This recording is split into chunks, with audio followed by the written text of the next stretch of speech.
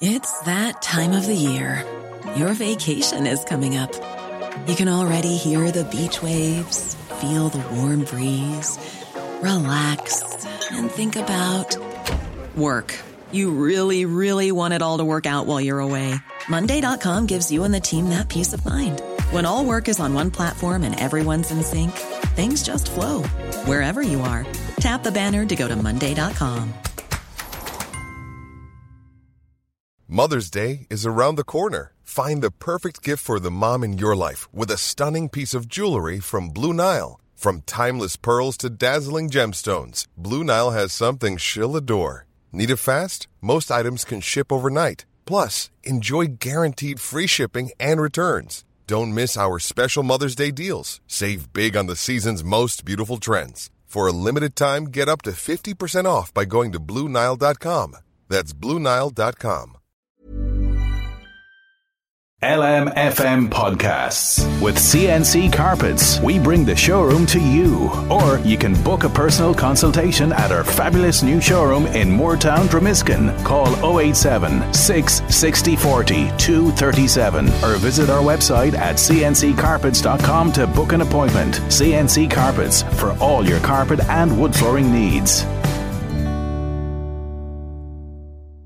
Okay, here we go. You're saying for the month ahead, at Christmas time we cherish hope with love and joy to share and pray for peace to fill the world for people everywhere. My God, if ever there were a sentiment that sums up this world of ours at this time, it is that one. That's from my little calendar that I read on the first day of every month, and thanks to Ger McCullough and everyone else. I get a few of them in the year, but Ger in particular never forgets me, and their lovely little sayings. Peace, peace, peace. That's what we desire in this world of ours at this tough time. Welcome to the show. Well, Louise Walsh, she's smiling from ear to ear because she's running still with our two World Cup teams. Argentina went through last night and they were impressive, Louise. They were very impressive, I have to say. So you have Argentina and Holland through. Yeah. Holland played the USA in the last 16. That'll be a tough game for Holland. The States are good. They're not a bad team. Okay. And Argentina play Australia. Argentina will beat Australia. Yeah. Argentina, unless there's another surprise. Well, it'd be a huge surprise if Australia won. Yeah, it has been. It has. But anyway, you're Moulton and Brazil and Portugal are through for myself as well. So both of those. So we're still in there. We're still in. We have our 4 teams going still that we picked at the start of the tournament. Isn't that great? And just to mention tonight that all-female team of officials, I heard Colin mention on Sport there, Stephanie Frappart is taking charge of the game as the referee, and she's joined by Nusa Bach and Karen Diaz, who are the Lions women or Lions men. They're joining her this evening, so they are.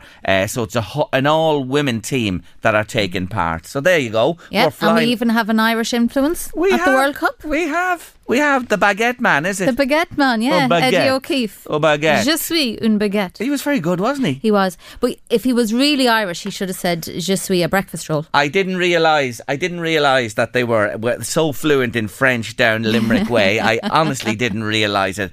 Anyway, just to let you know, we have your competition again today. €100 to give away for on the My Meath card. And remember, you can use the My Meath card at over 300 outlets across Meath or online too. And it's all about spending local this Christmas time. 086 1800 658 is your WhatsApp or text number. You got to get your answers in now. So here's your question today for the €100 on the My Meath card for one of you. Which of these GAA clubs are based in Meath? A GAA club that is based in Meath. Is it A, St Ultans, B, the Geraldines, or C, the Downs? Which of those clubs are based in County Meath? A, St Ultans, B, the Geraldines, or C, the Downs? Answers to 086 1800 658 by WhatsApp or text, and I'll give one of you £100 this afternoon. He's in the hot seat. He's made it. Neil Delamere, is the traffic really that bad? It was, yeah, it was terrible. Yeah, I usually I'm sitting here with bated breath to talk to you every year. We do this tradition. I'm on the way to do the blame game, and then I call in and say hello to you. And I love a trivia question. I think I know the answer to that question, by the way. Oh, do you? Yeah, I think so. Don't give it away. I won't give anything away. I'm not sure if it's the right answer or not. I have been doing quizzes this year to beat the band, Sherry. You? I did Celebrity Mastermind the other day. Oh, yeah. I love Oh Mastermind. God, yeah! I was sitting in the black chair. It's going to be on the BBC soon. I did the Vikings. That was my Subject. That was my specialist subject. They asked me, so they said to you, what do you want to do? And I said, Reg Hugh O'Donnell, The Life of Reg Hugh O'Donnell, because I reckon there's no sources on that. I thought there'd be a small book. I'd be grand. And they went, and then I was like, oh, will I do the Vikings? And they went, yeah. And then I was against the winner of The Apprentice, and she did the Wolf of Wall Street, the film. The movie. I did 350 years of history, like in Egypt, and she did the film. Yeah, I was like, why didn't I just pick that? Could have picked a short film, yeah. So I did that back during the summer, so it'll be out soon. It's great. Clive Myrie in good. the chair, isn't he great? Very nice, yeah, man. He's just slotted in there, lovely. Yeah. You're doing a lot round the BBC because you were on a good read on BBC Radio 4 recently, I was. weren't you? Yeah. They asked you to pick a book, and you come along, and I picked Ronan Hessian, and of course they kept calling him Ronan, and I looked how many photos were on it, so I really gave it loads. I was like, Ronan when it was on the Vive. His book is Leonard and Hungry Paul. It's a brilliant book as well. So you recommend highly recommend that. Now, listeners, are you listening? It's not Book Club Friday on Late Lunch. It's Neil Delamere Thursday, and he's recommending a great read there for you for Christmas. Yeah. You were also on The Chase. Yeah, I was on Celebrity Chase the other day. That was great. So Bradley. He's unbelievable. There's a bit, that I can't tell you too much about it, but I can tell you who was on my team. I was on Helen Ledra, who was in Blackadder and Ab Fab, and if you're of a certain vintage I notice a lot of younger comics, like when I say younger, I mean kind of sub 30. They are they're influenced by American comedy, but we were kind of more influenced by British comedy and Irish comedy, but a lot of stuff like Blackadder and that sort of stuff. And so she was in that, and it was kind of cool to be on that with her. And Jasmine from A Place in the Sun, the Channel 4 Jasmine series. Harmon? Yeah, Jasmine Harmon. And Jamie Borthwick, who's a young lad from EastEnders, and he's been on that Man and Boy for 10 or 15 years. Lovely Good team, good spread of ages. So yeah, I can't say much more than that. My favourite bit of the whole thing was as a comic. There's a bit where a light kind of made a noise in a different studio, and Bradley Walsh hit the ground like he'd been shot, like he feigned like he'd been assassinated, and it was really funny. And I was sitting there going, like, he's 61 or 2. Anybody falling at any age is going to hurt a little bit. And I went, he's so committed to the laugh. He thinks this is going to be hilarious. He hit the deck. Audience loved him. And I was like, what a show, man. He was brilliant. He's brilliant. So Blankety Blank he's taken on as well. Is he? Oh, listen, just unbelievable. He's such a star. He really is. God, you're really slumming it with all these big names at the moment. But hey, get back to the traffic. Yeah. It was brutal. Honestly brutal. But let me tell you. Just near my house, Yeah, well, we have it near this house as well because they're messing with traffic lights around here and driving people mad. We don't know what's going on. So, come on, it's not just in your neck of the woods either. Anyway, you're here and you're with me today. Look at this. Will you be proud of me? I'm always thinking of you. Yeah. See what I kept. All right. See what I kept. Wow. From March of this year, do you? Yeah. Shows you're always on my mind, you see. That's a little bit worrying, to be perfectly honest with you. Oh my God, quick, let's hide it. Let's get rid of it. There's no holes in it. You don't have it up on a dartboard in your garage or anything like that. It was a fantastic feature on you in the Sunday Times back. And you know what? I, as you say, we do this each year. Thank God you're back with me because it's been phone with the bloody lockdown and that. Yeah. But I said, I'm going to keep that because he'll be here. And a few things from it go on. I wanted to put to you today. I never knew you worked in a window factory. I did work at a window factory, yeah. I worked at a window factory for a summer job in Edenderry, and Rationale Vindure. Ooh, yeah. That's French, like the guy, the Limerick fella doing the baguette on the World Cup. Je suis une baguette, that dude. Yeah. Every time I see Dermot Bannon putting windows into houses, they're always Rationale windows, and I have flashbacks to a summer job. Yeah, I'm so bad with my hands in terms of building stuff. I went in there and they were like, can you cut glass? No. Well, they wouldn't have you doing that, no. But can you make window frames? No. Can you hammer nails in? No. I put rubber in windows. I put the rubber like for the seals. For 3 months. Oh, bored off my mind. But they were right. Otherwise, the wall would have been killed. And I got to do Angela Scanlon's show with Dermot Bannon. Actually, You good did crack, yeah. recently. So we mentioned Mastermind, and she asked him what his specialist subject would be, and I was like Lego. It's clearly going to be Lego with him, and he was like, yeah, probably will be Lego. He's mad into the Lego. Is he? Dermot, yeah. He'd be delighted. The new shop has just opened recently in Dublin. Yeah, So- I said to him that he'd be the only child over budget, and he was like, he's kind of on board with that. He's good. He's very good crack there. Oh, sure, he has a huge following for that show as well. Hey, I have to say something else to you. You brought me back in the feature as well. Yeah. Findus crispy pancakes. Do you want to throw any more at me than that? I've no idea what that means. Did you live on them? Did you love them? Did your mother cook them for you? Because you see, I remember in our house. God, yeah. When I was a student. Oh, listen, but in our house, my mother, I remember coming home when these only came out. You know, these were new things, Really? and we didn't know really what to do with them. That's why when I saw them, I thought I have to ask him about the pancakes. Don't mind the French. Fitness crispy pancakes with some indeterminate filling in the middle that nobody knows what it is. It's mystery in beef is what it is, I think. God, yeah, there was a moment there, wasn't there, for a few years where we were all bet into them. I Yeah. think it was the last bit left in the factory, you know, when they'd done all the lovely pies and everything. They just thought, what'll we do with this slop that's left? Oh, should we put it in the pancake? Students will eat that. Yeah. I just remember being a student. I went to DCU, and trying to explain the level of hunger to anybody who is not a young lad who's 20, who you just can't keep them in food. Me and my friend used to, you go down and buy a sliced pan and then eat the sliced pan between the two of us. A couple of bananas and that'd be it, you know. That's why I was looking at. I've been watching I'm a Celebrity this year. I don't normally watch it, I'll be honest with you, be gigging, but the whole Matt Hancock thing is very interesting to watch. But the young lad in it who's 23, and all he is, he's just hungry all the time. Yes. He volunteered for Bush Tucker trials because he was so hungry. It's never been done before. He's no, give me the camel's testicle. I'm absolutely starving. He had a camel's testicle and a camel's eyeball the other day, and he was delighted with himself. So it's hard to kind of explain that to that level of minor hurler hungry that you get, you know? I love it. It really sums up the appetite for sure. The Toyota Corolla 1998. Your best investment ever? Really? Is that what it? Yeah. Well, you said that in that piece there. Yeah, what's your best investment ever? Yeah. But also you got to remember what, if that was the real, between you and me, Jerry, like somebody said to you, what's your best investment ever?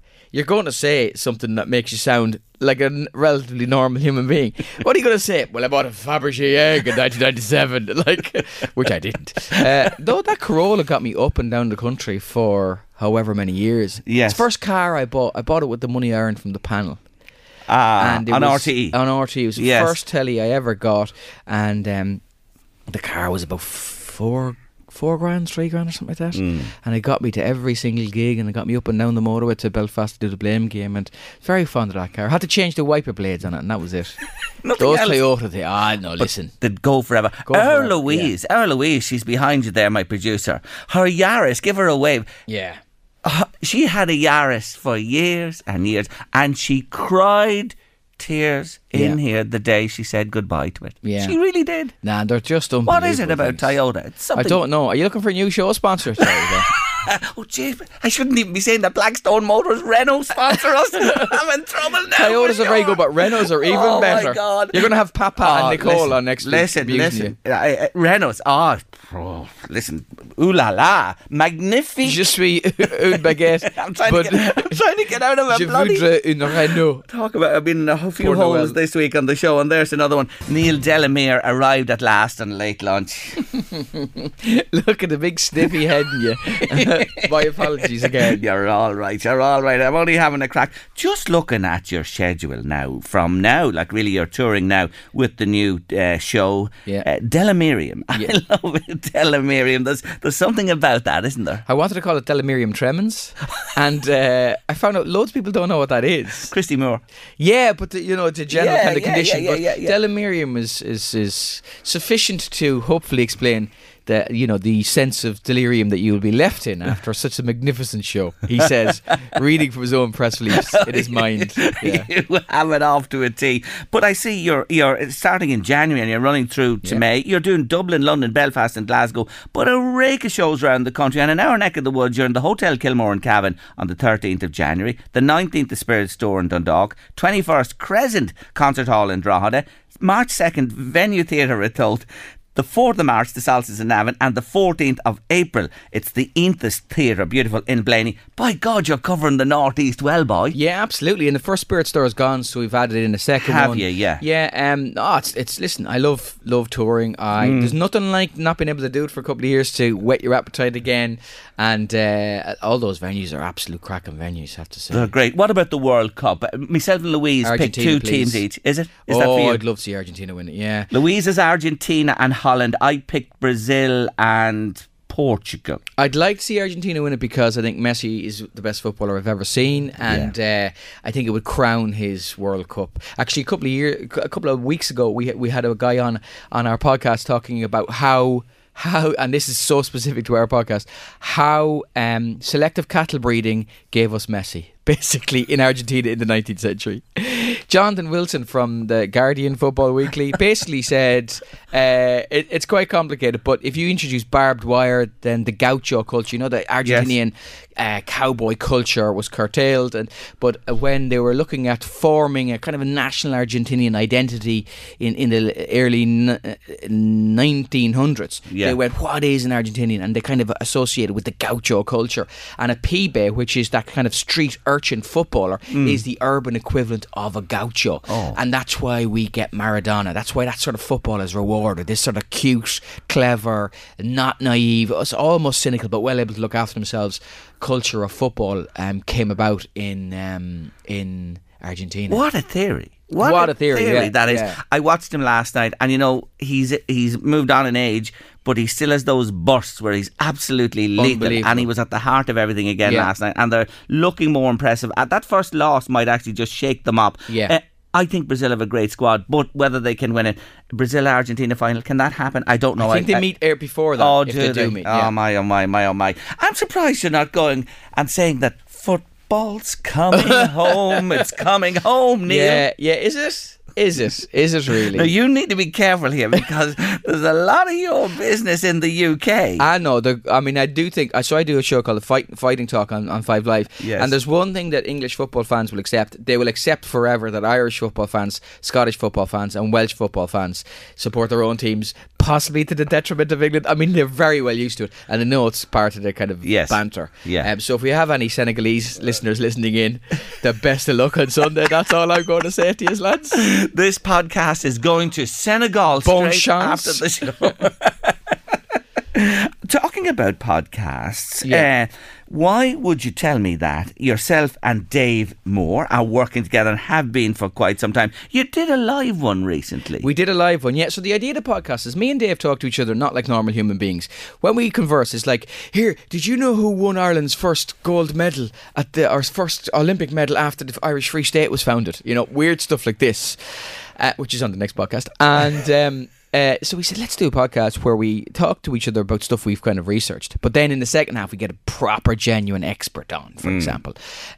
So we did have Jonathan Wilson. We did a live one recently where we talked about the hunger hormone ghrelin, why you get hungry. So we had Dr. Lara Dungan, who's an immunologist and a doctor. She presents EcoEye. Yes. She was on it. Next week, we have Susie Dent from Countdown, from Dictionary Corner. Go way out of that. Yeah, I did Countdown this year. She was absolutely lovely. I said, will you do our podcast? She said, yes.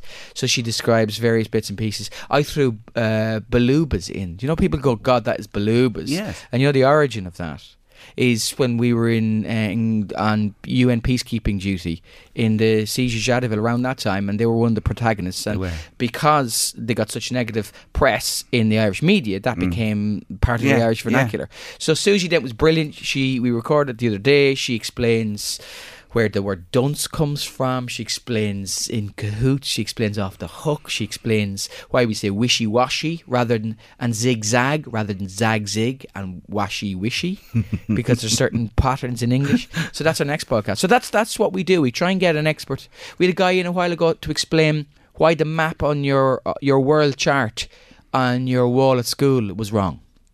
It was wrong. Yeah, see, a guy who came up with this was called Mercator, who was in the 16th century. He developed a map where you would stay on the same compass bearing. But actually what happens is there's always a problem when you get a 3D globe and you put it onto a 2D map. Now, he was well aware of this, was a brilliant navigational tool, but it does mean that certain countries further away from the equator are stretched. So you used to look at a map when you were a kid and you'd say Greenland is the same size as Africa. It's not. It's nowhere near it. Yes. But he was on. So kind of weirdly niche. It's brilliant experts stuff. It is. But I'm so wide as well. jealous you have Susie then, because Countdown is my favourite show. Oh I'd my have to say God. I've watched it nearly since it began. Now I Yeah. have to say Anne Robinson wasn't my cup of tea and I drifted from it. I just think she didn't suit it at all. Who's in the chair now? Is Colin I was back? back. I've done 2 weeks on it now with Colin Murray, and Colin Murray loves it, and that comes across, and listeners love him too. He's brilliant. And we love you, Neil Delamere. Coming to the Northeast, all those venues. Tickets available where? From you? Look at my website, yeah. Yes. neildelamere.com. neildelamere.com. See you again. I'll see you next year. And be on time. I no will. traffic excuses. I'll be 5 minutes early next time. Love it when you call. Neil Delamere, thanks for joining me again on Late Lunch. Thanks, Sherry. I think it's fair to say that going to the dentist is not like it was years ago when I was a child, for certainly, and when I went for the first time.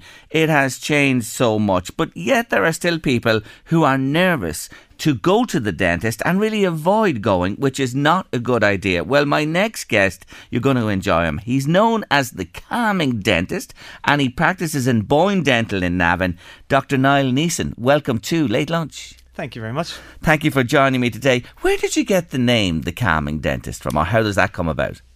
The name The Calming Dentist, I came up with this idea of setting up a profile on social media for people to be able to access, I suppose, information and support for people who don't like coming to the dentist. And I suppose the tendency for people who feel nervous is to actually avoid going altogether. So if we're waiting for them to come in the door, we might never see them at all. So let's just give an outlet for people to access those messages. And when we were coming up with a name for it, I suppose I've had a lot of feedback over the years where people would tell me that, oh, you made me feel very calm in the chair.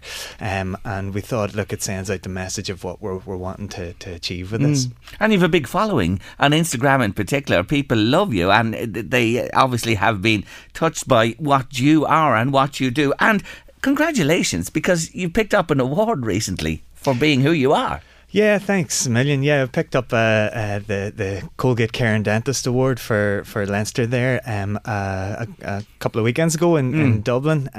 It's a fantastic event actually. It really celebrates dentists who've gone above and beyond for their patients, so it's a real positive evening. It was lovely to take away an award, especially when it was nominated by one of our patients, Yes. Lara. Yeah. I take it all the smiles are glistening. The awards with the greatest smiles that's held in Ireland every year. It has to be, Niall. Come on. Yeah, absolutely. We do our best when there's a big occasion like that coming up, certainly. Now, I want to refer to a young woman who gave you, a tremendous recommendation. What's her name? She hadn't been to the dentist from she was a child. She's now 26 and she was in pain, real pain and difficulty, and was still putting it off until you came to the rescue. Who is that girl? So this is a girl called Lara, and she came to see us earlier in the year. She was absolutely terrified, to be honest. As you say, she'd been in pain for a month, constantly in pain, living in pain for a month, and that's how strong her fears and her phobia was, that she still didn't feel ready for going to see the dentist. Yes. So she contacted me actually through Instagram, just through a DM on Instagram, and she actually wrote at the time, I remember her writing that she was shaking and crying, even writing the message. It's in a place when she's at home and the safety of her own home. So even the thought of communicating with the dentist just brought that intense fear on, and that's how strong these fears can be for some people. And even when she arrived, you had to work your magic to reassure her, calm her down, eventually get her into the chair. And you did. Ultimately, you were able to help her. Yeah, we were, thankfully. And my heart went out to her that day she came in. She was really upset, emotional. She was shaking, and she actually took herself to the toilet and locked herself in the toilet for a period. That bad? And I suppose it's just when that fear response, that sort of threat response kicks in, we get those fight or flight feelings, and that was her just responding to that, just trying to get out of the situation to a place of safety. What we had to do, I sat down with her at a desk down in the reception area, and we just chatted for 15 minutes just to reassure her that, look, you're completely safe here. There are lots of things we can do to help, and we'll take it at a pace that works for you, to just try to settle that fight or flight response and allow her to see that there's no need to be ashamed or embarrassed about the fear, because that can be a huge weight for around people. Where does that come from? Because I have to say, I had a desperate experience when I was in primary school myself, attending what you'd call the NHS in England, or the health service here. Went in and I had a terrible extraction. Now it happened in the end, but it left me with a fear, and actually it was years and years later before I had another extraction, which was just so totally different.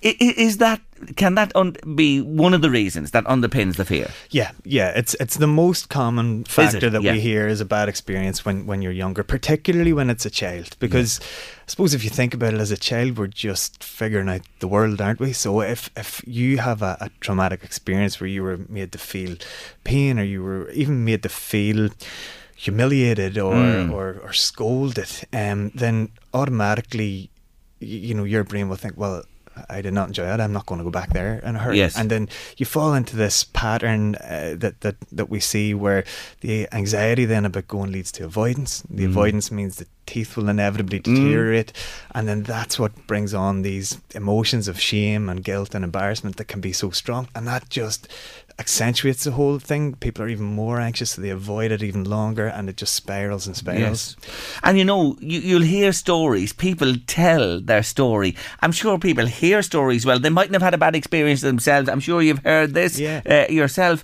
and then that puts them off too. Yeah, massively. And that was actually the case with Lara. So yes, Lara hadn't been since the school dentist in third class, so she hadn't been since she was 8 or 9, but it had never been part of her growing up, that process of going to the dentist.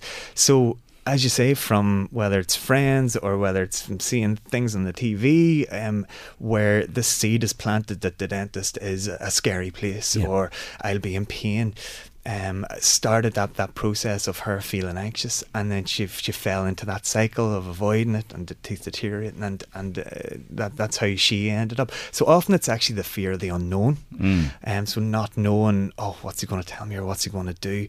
And I suppose when we're in that anxious state, we often catastrophize a bit of, jeepers, my teeth are going to be a shambles, I'm going to need all this, it's going to cost a fortune. So people just sweep it under the rug and ply on. It's the worst thing to do, because you're only building up the problem, and it's going to get worse, and you're going to have to go at some stage. When you walk in, and there's a smell of a dental practice. It's clean, it's very clean, and you know what I'm talking about, and it has to be, and all that goes along with it. Then you might be out in reception, and you might just hear in through you hear the drill going and things like that. All those little things. Yeah, it can all factor into it, Jerry, and that's. There are some of the things that we try to target in Buoyant Dental. I'm obviously very conscious of people with dental anxiety, dental phobia, and I'm very conscious that when we've had these bad experiences, something like a smell or the sound can be enough to trigger that threat response. So there are things we can do. So we have essential oil diffusers, so that helps take away that smell of the dentist that people will often refer to. Where we try to set the tone, playing relaxing music, and we're fortunate with Buoyant Dental that visually it doesn't look or feel like a typical dental practice. It's airy, it's bright, and it's nice when people come in and say, it doesn't feel like I'm at the dentist. That's lovely. That's the biggest compliment that you can be paid. Come back to children, because you've mentioned children and the case there of that young woman who you were able to help. What do you say today to parents? How soon should you take a child to the dentist to get them used to it? Believe it or not, and a lot of people will often meet this with a giggle, but believe it or not, it's the official advice is for a child to see a dentist before their first birthday. Now, you might think, what sort of cooperation you're going to get from somebody who's not even won yet, but a big part of that is actually just that it can become part of the normal process. This is what we do. Allow them to see that it's a perfectly normal thing. So that way they're in the pattern of going, they know the dentist, they know the environment, and they don't have any association with it being a negative or being uncomfortable. Whereas if you wait until the child has a toothache, if they're 9 or 10, if you have to go in and go straight into doing treatment or removing a tooth, then it's going to be hard to get them back again. Yes. You know, whereas if they've built that relationship, that confidence in common, it's much easier to get that cooperation. There you build are, that folks. trust. There you are. Before the first birthday, is a good idea to take them to your dentist and keep it regular then from then on to help them. Anxiety and the phobia. The phobia, I'd say, is extreme. But anxiety common?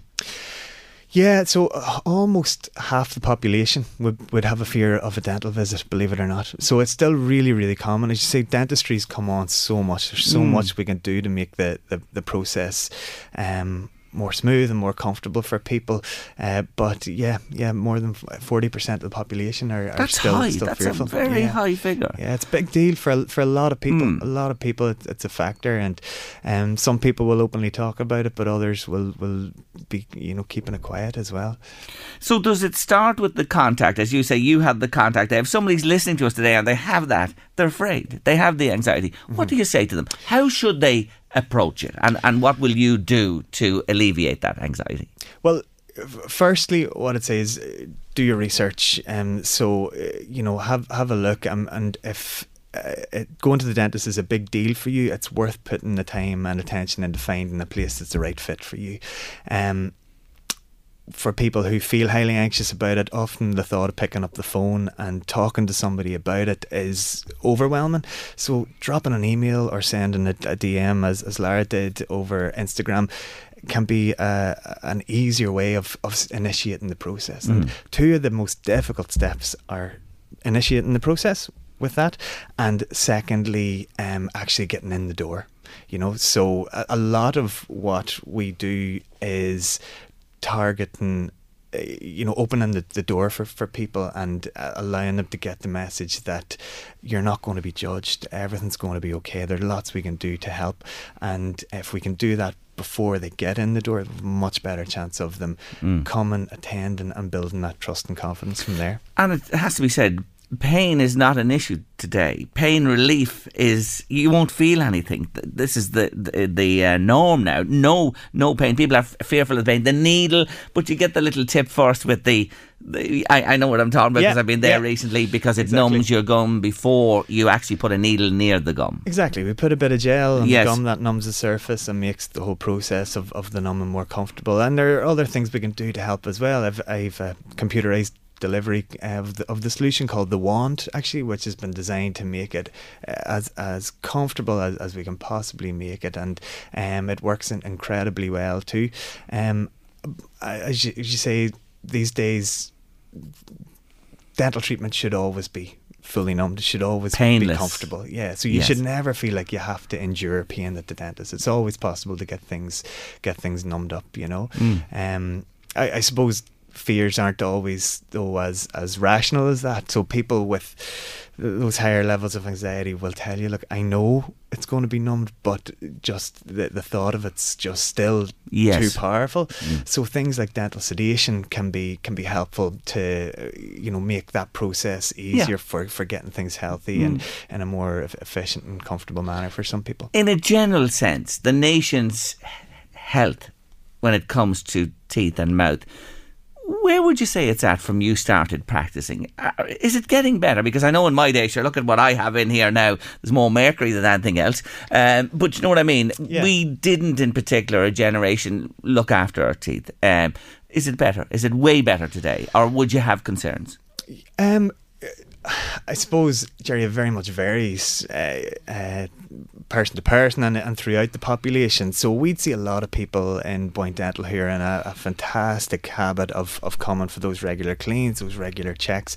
And for people who are anxious, although that might sound daunting, it's such a helpful process because it allows you to nip things in the bud, catch things early, and any intervention is simpler, more comfortable. But equally, there are a lot of people out there who won't have been to the dentist for 10, 20 years or more.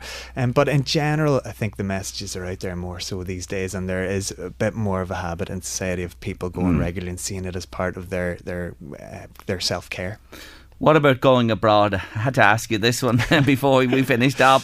You know, we hear, you know, there are cheaper options abroad, etc., etc. Have you seen, you know, cases come back that you guys have had to pick up, you know, the pieces, so to speak? Yeah, unfortunately, and to be fair, our view on it is probably a bit biased because we see the things that come back with trouble, and things can be a bit of a mess sometimes, to be honest. And it's tough for people. Your heart goes out to them because, you know, they've been often sort of sold this story that, oh, you do this, that'll be them sorted, and without a full understanding or explanation of the risks or the longer term consequences to that sort of destructive dentistry. Obviously, so yeah, again, if anybody's considering it, very much do your research and weigh up the pros and cons of your different options. Yeah, good advice there. Boyne Dental, this man is based at in Navan, Dr. Niall Neeson. I have to say before you finish, I know why you're known as the calming dentist, because your voice alone would reassure me. That's good to hear. That's good to May hear. I say that? And that's the first thing you hear. The voice is the first thing you hear. And you got it, Dr. Niall. I have to say, thank you for joining us today. Congratulations on your award and all the advice you've given us. I'm sure you've helped many people on Late Lunch this afternoon. Thank you. My pleasure, Jerry. Thanks for having me. Peace on earth, and it be.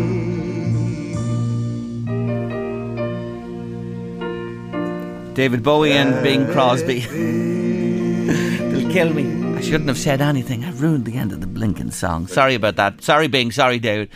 Apologies for that.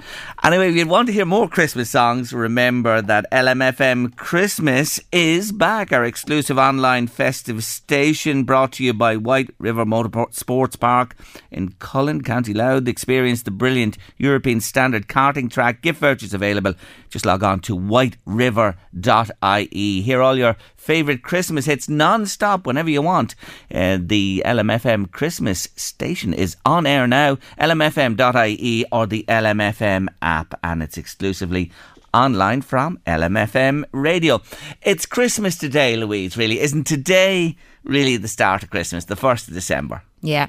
Wouldn't you love... Get all fuzzy listening to the radio with all the Christmas songs. Wouldn't you just love if there was a law that said nothing about Christmas until the 1st of December? No. What? No. Why? I think men would love that, or most men. I think an awful lot of people would love it. My husband has banned me from talking about Christmas until at least the 1st of September. But Louise, it's nonsense really, because what's going to happen as well, when this season passes, you know this as well, you'll go up to the local stores on the 2nd of January and what'll be there? Easter eggs everywhere. You know, and Easter is it... St. Bridget's crosses now.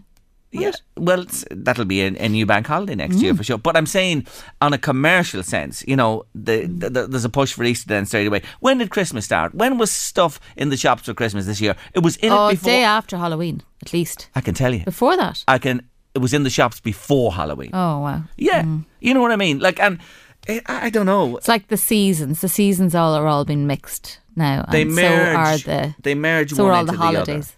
Yeah, but I would love it if it was in its time. But you can't do it. It's impossible. It's gone. That horse has bolted down the road. I think all the others should be in its time, but Christmas should be every time. All year? Well, not all year, but at least 6 months of it. 6 months? Yeah. Why not? What's in that cup that you're drinking in there Not today? Did somebody stick something into that cup for the 1st December? There is, though, I said this before, there is an all-year Christmas shop in St Andrews in Scotland, the town of St Andrews where the famous golf course is. There's a wee shop there and I've been to it. And I bet everybody goes around smiling. All the time. There's always people in it. June, July, if you're over there anyway, it's the Christmas shop. You say, what is it? You say 1st of May, Christmas Day. Yes. So hence 1st of May should be start of the Christmas season. Will you stop out of that? You've lost the plot. I don't know what's wrong with you today. There's something queer up in her today for sure. Oh, don't start that. No, 1st December. 1st December is time enough.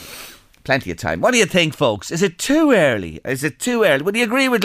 Oh, come on, you couldn't agree with Louise. The 1st of May, will you give us a break out of that? No. You've loads of time to get everything organised. From now on in, how many times are you going to hear, so you all set for Christmas? How many? Loads of times. It's like the weather. It started from May, like you go, yeah. Actually, you changed since you joined us here in LMFM. You told us that you used to buy your Christmas presents after Christmas for the following year. Yeah. You've stopped that. Oh, absolutely. Thank God. Yeah, I was left with loads. Oh, listen, at least there's some change there. Anyway, 1st of December. Late Lunch LMFM Radio. Up next on the show, I'm looking forward to meeting him. He's a brilliant author and he has a brand new book out. He writes for children and young adults. Rod Smith is in the house next. If at first you don't succeed, try again. You know the saying? Well, I think that is exemplified by my next guest. He's a brilliant author. Children and young adults love him. And his new book is just out. It's called World War II, The Rise and Fall of Adolf Hitler. Rod Smith, welcome to Late Lunch. Thanks for having me, Jerry. Great to be here. It's great to have you with us. It is true. You were years at this game, weren't you? Trying until a lady called Paula, my angel, yes, literally a chance conversation outside of school talking about children and books and video games and sports turned into the first book, Get Out and Play GAA, and now 13, 14 books later, here we are still at it. I can't believe, I have to pinch myself sometimes. It's great.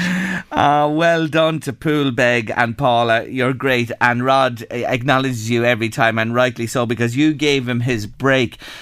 Well done to yourself, because you work in IT.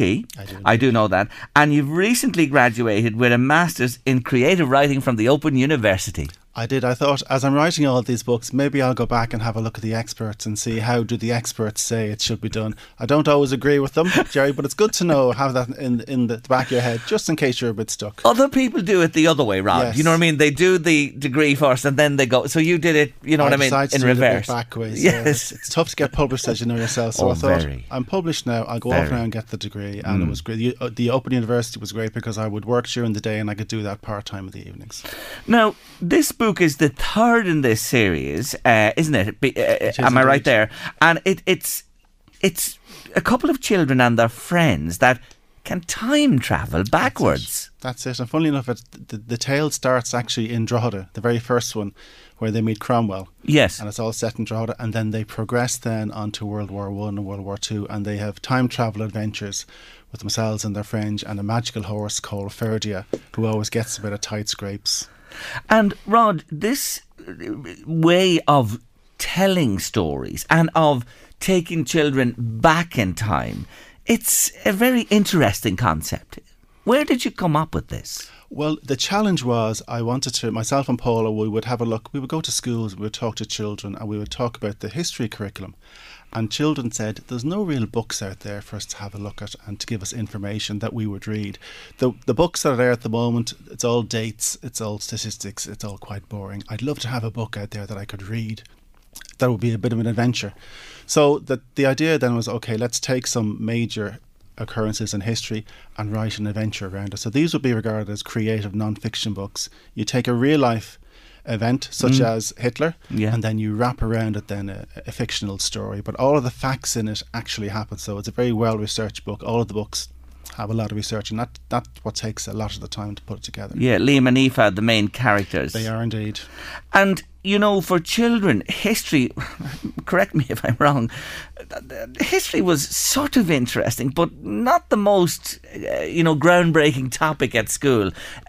Was that in your thinking too, to try and, make history more relevant to young people? Absolutely. I think we all get bogged down in facts and figures and numbers, and we lose sight of the personalities. And when you look at maybe the world today and certain leaders in certain positions, you wonder, how did these people, who maybe aren't the nicest people in the world, some of these people in some countries, how did they get to this position?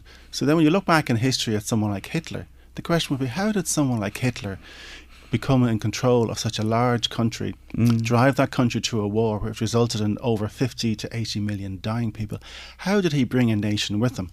And that was really the challenge then for writing about Hitler, and to write it in a way where younger people would understand without glossing over the facts that it was a brutal and a very, very harsh time as well for a lot of people. I had Tom Riley on Monday about Cromwell. Yes, my old buddy.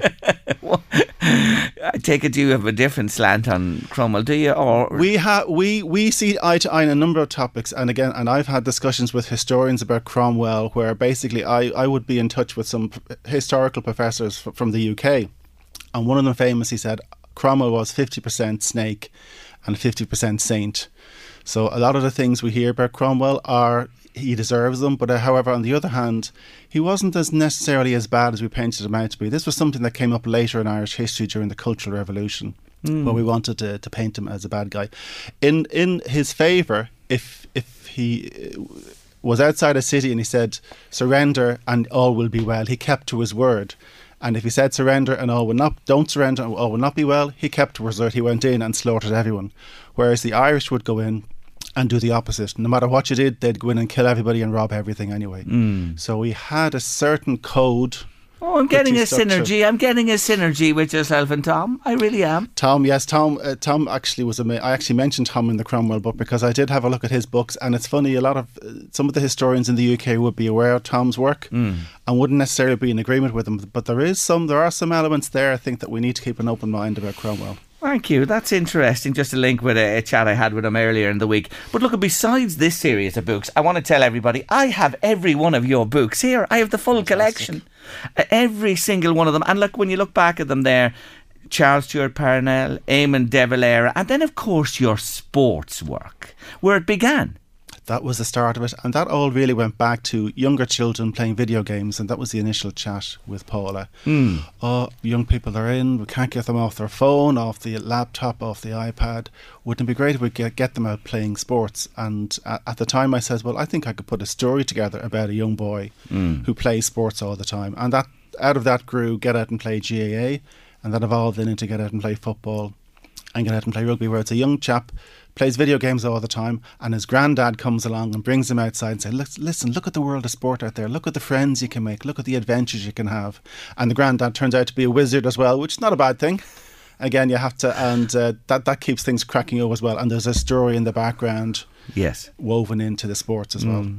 And how many is it now? How many books have you from the first I have one? in total 14, so 12 English and 2 Irish. Congratulations so to you. It's a lovely haul, and they're so popular. I know, I remember being with you pre-pandemic. Yes, you remember that day down indeed. in Waterstones in Scotch Hall with Margaret Madden and the children. You had them in the palm of your hand. They were great that weren't they? day. But Yes, they love what you write and how you write as well. For you, I mentioned this was a while coming, and thank God it did happen ultimately. But you were always a reader from childhood, weren't you? I remember reading an article about you that your dad passed very suddenly when you were young, didn't he? He did. So my dad passed in 76 and left 8 children behind, and I would have been about 7 at the time. We had 8 children, and the youngest was only 3 weeks old at the time. Oh my word. So my mum then had to go out and work, and we literally had to run the household while my mum had to go out and work. So it really turned the whole family upside down, as you can imagine. And there was no counselling or assistance then. You just had to get up and get on with it. And so you had 8 children from the ages of 16 to 3 weeks. So I suppose even when you look back now, you think if that happened now to somebody, you would have all of this assistance in place. That just wasn't there at the time. My oh my. But books were your saviour in a way. Isn't that right? Because absolutely. reading and immersing yourself in them became a big part of you. I was, absolutely. And I'm in reality a very shy, private person. And so that's why interviews like this can always be a bit of a challenge. But you're a nice fella. You're a nice fella, Jerry. Oh, you're so not too bad yourself either, Rod, I have to say. So the books kept me going. I would read books from morning till night, and we would always have books at home. I would go to the library and take out a rake of books and bring them in. And that kept me going. And for years and years, and my advice to younger people who are always interested in writing is get out there and read books. Read any books you want. See what other people are doing. See what styles you like, what you don't like. And see other bits and bobs that maybe you think, well, I could do better and I could write something like that. And that's always then the challenge. I went to Phil Coulter's 80th birthday on Sunday night. I'm not 80 myself, but he gave a great tip as well. He said the advice he always gives to young artists and musicians is perseverance. Persevere, keep at it. And for younger people, keep reading the books. And if you're interested in writing, keep putting stuff together, because you never know, somebody will come along and go, I like that, let's get it published, let's get it out there. Fantastic advice. Now, you, as I said, began with sport, and you're actually now, is this true? Are you a whistler now? I'm a whistler. I became qualified as a school children referee last year. So I've refereed about 15 matches so far in North County Dublin, and my eyes have been opened. I spent a couple of years coaching when my sons were younger. Now, on the other side, it can be a huge challenge, and I can see the challenge that referees have on the pitch, mainly from coaches, it has to be said, rather than parents. Most of the parents who are there to support their kids are normally pretty okay. It's actually the coaches can be the challenge, and there are times when you have to go over and literally say, listen, the kids are here to enjoy themselves, to play a bit of ball, let them get on with it, and I'll do my job here. I'll be neutral, I'll be impartial. You mightn't agree with everything I do and everything I say, but I know the rules better than you do. So my word is final, and again, some managers have a problem accepting that as well. But in fairness, the majority of them are fine. There's still a percentage who think they're playing Champions League football, as opposed to their kids just want to go out and kick a ball around the pitches. When you think about it, go to any parks, any football pitches, and you'll see the number of children just playing football. If there's no referee, there's no match. Yeah.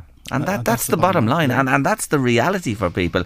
But, you know, you see a different angle, and it's soccer refereeing, you're soccer refereeing. And, you know, so we see what's going on at the moment with the referees in the vicinity of where you live and operate as well. And if there are no refs, there will be no matches. Yeah. It's as simple as that. You don't have the benefit of VAR or anything like that. Unfortunately not, no. Probably just as well. Even the VAR can be very I think if you saw some of the penalty Argentina got last night was very suspect. As a junior referee myself, wasn't it? It was a soft one, Rod. You know what I mean? He barely brushed Messi. And I think justice was done because the penalty was saved. Indeed. It's as simple as that. Yeah. But it's not easy refereeing, and I think people need to understand that as well. But coming back to the books and the writing, do you have something else now? You know, this is just published, the new book, and I'll mention it again. It's a fantastic, fantastic book. But have you something else on the horizon now?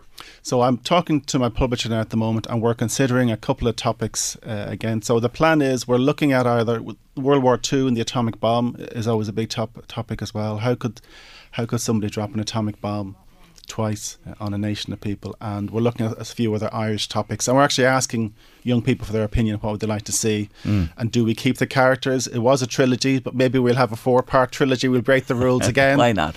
And we might continue the characters if people like them, but maybe it's World War II, the land question, the Normans, the Celts, the Greeks. It'll be something along those lines. Well, the latest one is available, and all Rod's books. World War II, The Rise and Fall of Adolf Hitler by Rod Smith is in all shops. Amazon as well, and Kindle, absolutely. And don't forget to have not everyone has money to buy books. Go to the library, you get it for free. Just make sure you give it back when you're finished. You're such a nice fella to say that. You really, really are. Thank you for joining me on the show. I have his full collection of books. I want to give them to one person out there today. One person, all of Rod's books for children, about 10, 12 years of age? I would say anywhere between 9 to 13. There you are, 9 to 13 if you have them. The full collection of Rod Smith's books. Would you like them on late lunch today? Well, I will give them to you because I have a little question for you. Let's go with this one. In what year did World War II end? To go with the new book, in what year did World War II end? 086 1800 658 by WhatsApp or text. Rod, thanks for joining me. Thanks a million, Jerry. Christmas is a Christmas till you get me. Christmas is a Christmas till you get me. Christmas is a Christmas till you.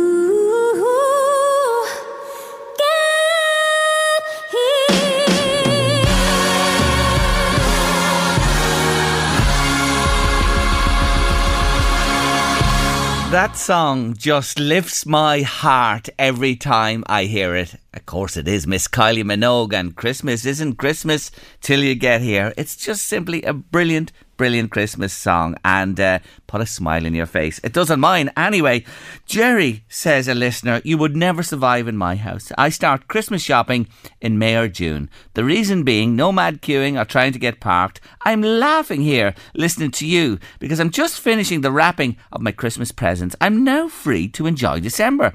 If I want to go to town for the buzz and don't get parking, then I can come home with no stress. I'm with Louise, 100%. Happy Christmas. Yay. 1st of May, Christmas Day. Is that your Start number? campaign. Did that message come in from your phone number? Let me check it. Let me I check wouldn't your be phone as here. bad as maybe. I think if I went shopping in June, everybody would probably either get paddling pools or sunglasses for Christmas presents. Well, wouldn't it be great to have them for the next summer? So you would indeed. I think that'd be fantastic altogether. Fair play to her. I could never get the wrapping sorted early. There you go. Somebody is with you all the way. They absolutely For get change. it done early. Well, not for change, not at all. Anyway, there is. I have to say, it's the one thing in your life, Louise, It's that consistent. you're prepared for. No, you're prepared for.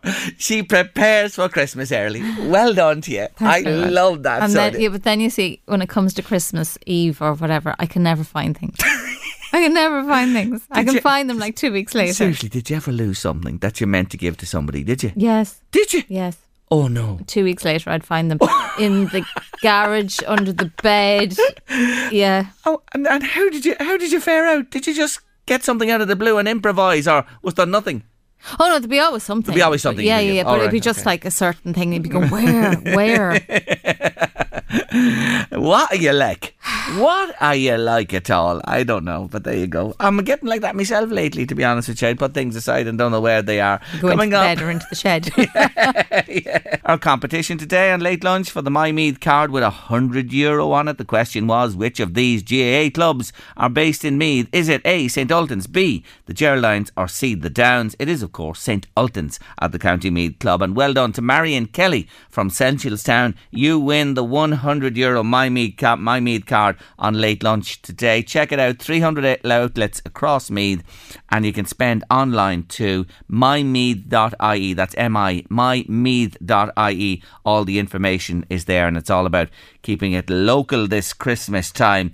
Hey Louise, you must be one of them mammies on the sideline that goes a little doolally when the games are on, are you? No.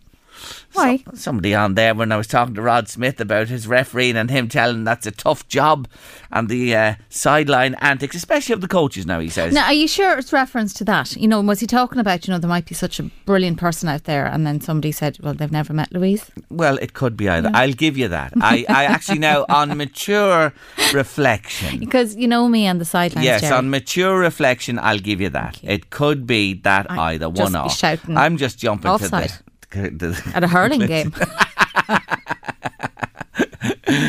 Oh, you're a fright altogether. You really are. Well, you know one thing, that was a travesty of a goal at the World Cup. We Oh, were yeah. watching it here. We the were. goalkeeper, he was terrible, wasn't he? It's just an open goal, wasn't Oh, it? he passed it to the Moroccan player, the keeper, and he just lobbed him and put it in the net. And that's why Morocco 1-0 up. That's an interesting group now with Belgium in it there. No goals in the other game at the moment. Anyway, 3:10, Late Lunch, Thursday afternoon. Time for this. The Late Lunch Artist of the Week. Artist of the Week. Frank Sinatra it is all this week, and the 60s proved to be Sinatra's heydays as he scored hit after hit with singles and albums on the US charts and around the world. An example being the classic My Way, listen to this, that stayed on the UK charts for an unprecedented 122 weeks between April 69 and September 71. But did you know this? Sinatra absolutely detested the song. Yes, he did, because he believed everyone regarded it as a boastful song and that it was all about him, which he maintained was never the case. He retired from recording and performing in November 1970, citing boredom, singing the same old songs over and over again to the same old people. However, his sabbatical would be short-lived when in 1973 he released the album Old Blue Eyes Is Back, which got him going again. He toured extensively, performed again regularly in Vegas, was a regular on TV in the USA and UK, as the 70s saw yet another revival in his fortunes. The early 80s were great years too, until an unofficial biography about him by Kitty Kelly called His Way blew the lid on his life, becoming one of the most explosive celebrity biographies ever written, leaving Sinatra unimpressed to say the least.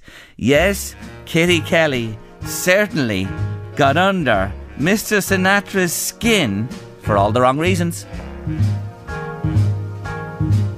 I've got you under my skin. I've got you deep in the heart of me, under my skin. Yes, I've got you under my skin. Frank Sinatra and Under My Skin, his song today on Late Lunch, my Artist of the Week. More about him to conclude the week tomorrow in Song and Words. Mayo GAA made a request to Croke Park to include rainbow coloured numbers on their jerseys for the forthcoming National League in the new year. But they've been shot down by Croke Park, and I'm joined on Late Lunch by well-known Meath GAA referee David Goff. Hello, David. Hi, Jerry. How are you? I'm good. How are you feeling about this?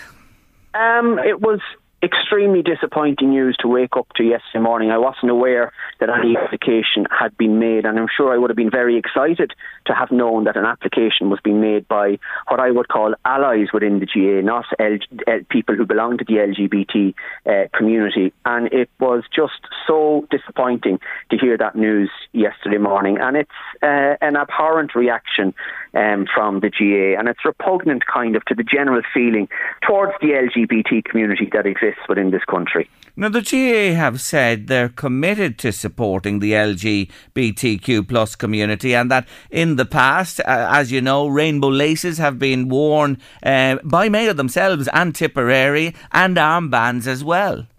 Yes, I was in the middle of that All-Ireland semi-final in late November, December, I think it was, during COVID, when Tipperary and Mayo wore the rainbow laces. And what's commonly not known is that when Sky Sports initiated this with Stonewall UK with their darts and their soccer and their rugby, that it was the first time ever that there was a GAA inter-county match in the stadium in November and December, and they asked me to wear a lace, and I refused. Because I felt that it was the onus should be on the players to wear them, and they said that they would try and get the players to wear them, and they did, and it was a fantastic initiative, and it was the only time it happened, because it doesn't coincide with the Rainbow Laces campaign that's run by Sky Sports throughout November, December. Now, you before, in the run-up to the same-sex marriage referendum, wanted to wear a wristband in Croker. I remember back in, was it 2015? And again, you were refused on that occasion. Do you believe things have improved within the association since then in terms of supporting you? Well, first thing I would say was I made it political. I said that I was wearing the wristband to call for a yes vote in the marriage equality referendum. So therefore, by that and by that act, I made my attempt to wear the wristband political. And I can understand why they would say that they didn't want any undue influence politically within the association. And I do understand that. But I don't feel that this attempt by Mayo GAA is any way political whatsoever. And it would not be the first time ever in the country that we've had logos or other brands on GAA gear. And I'd just like to debunk that myth, Jerry, because in June 2013, Dublin wore special jerseys for Mind Our Men with Pieta House on them. Cork wore Mercy Hospital Foundation jerseys for testicular cancer in the same year. Carlow wore suicide awareness jerseys, and even Derry wore Joe Brolly's Opt for Life on their jerseys in the championship.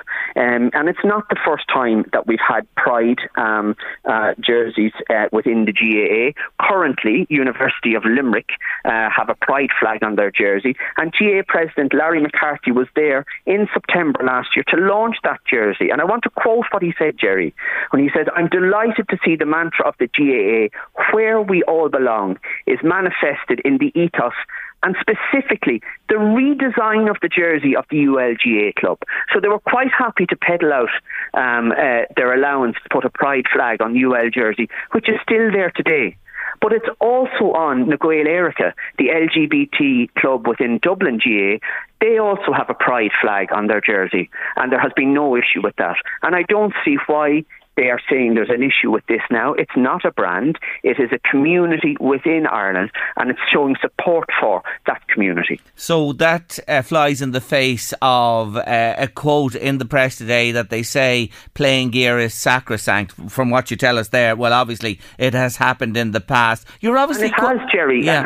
And you know, I was lucky enough to go to St. Pat's in Navan, and I studied Latin, and I know sacrosanct means most sacred or holy. Now, I don't think that hallowed by sacred right should come into any version of GA jerseys that are produced by O'Neill's, Macita, McKeever's.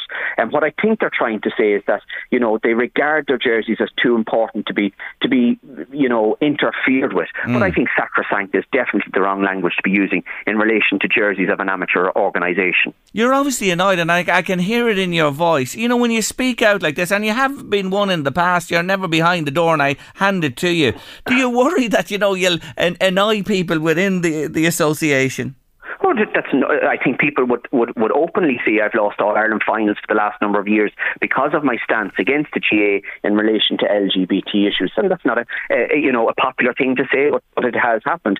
But I'm wondering at what stage are people going to stand up for what they believe in? Where is that moral courage that we are impressed upon when we're referees to make the right decision, no matter how difficult it is, to go ahead and follow through on your gut feeling and make the right decision? And we have sponsors like AIR, AIB, SuperValu, Bord Gáis, Centra supporting the GA's national competitions, and AIB and Bord Gáis are huge supporters of Dublin Pride.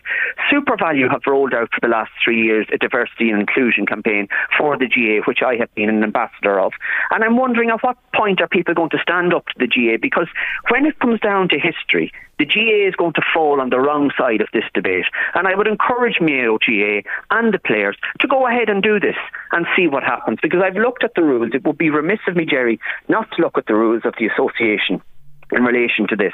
And they say that sponsor brands, distinctive marks and logos, if not sanctioned by the GA, can result in disqualification from the competition, loss of expenses for individuals, and not less than 24 weeks or expulsion from the association. Now, Jerry, you can walk onto the pitch tomorrow and strike me as a referee, and you won't be expelled from the association. But by God, if you wear a rainbow flag, you might be. And I think that's a sad indictment of where we are on LGBT issues within the GA. David, I have to leave it there today. I just want to say one more thing to you. Are you saying definitely that you believe you have been overlooked for games because of your stance? In a word. Yes. David, I want to leave it there for today. I have to thank you so much for joining me on the show. Always appreciated. Thanks, Jerry. Take care of yourself. Bye-bye. That's a prominent GAA referee, David Goff, there with some strong words indeed and opinions. We have to leave it for this afternoon on Late Lunch. Paul McKenna is coming next with The Drive. On Friday's Late Lunch, Pat Short, Ellen Ryan, Nicky Kyle, David G in comedy and your TV theme. Have a nice evening. See you tomorrow. LMFM Podcasts. With CNC Carpets, we bring the showroom to you. Or book a new showroom appointment on 087 660 4237. Mother's Day is around the corner. Find the perfect gift for the mom in your life with a stunning piece of jewelry from Blue Nile. From timeless pearls to dazzling gemstones, Blue Nile has something she'll adore. Need it fast? Most items can ship overnight. Plus, enjoy guaranteed free shipping and returns. Don't miss our special Mother's Day deals. Save big on the season's most beautiful trends. For a limited time, get up to 50% off by going to BlueNile.com. That's BlueNile.com. Hey, it's Danny Pellegrino from Everything Iconic. Ready to upgrade your style game without blowing your budget? Check out Quince. They've got all the good stuff, shirts and polos, activewear, and fine leather goods, all at 50 to 80% less than other high-end brands. And the best part? They're all about safe, ethical, and responsible manufacturing. Get that luxury vibe without the luxury price tag. Hit up quince.com/upgrade for free shipping and 365-day returns on your next order. That's quince.com/upgrade.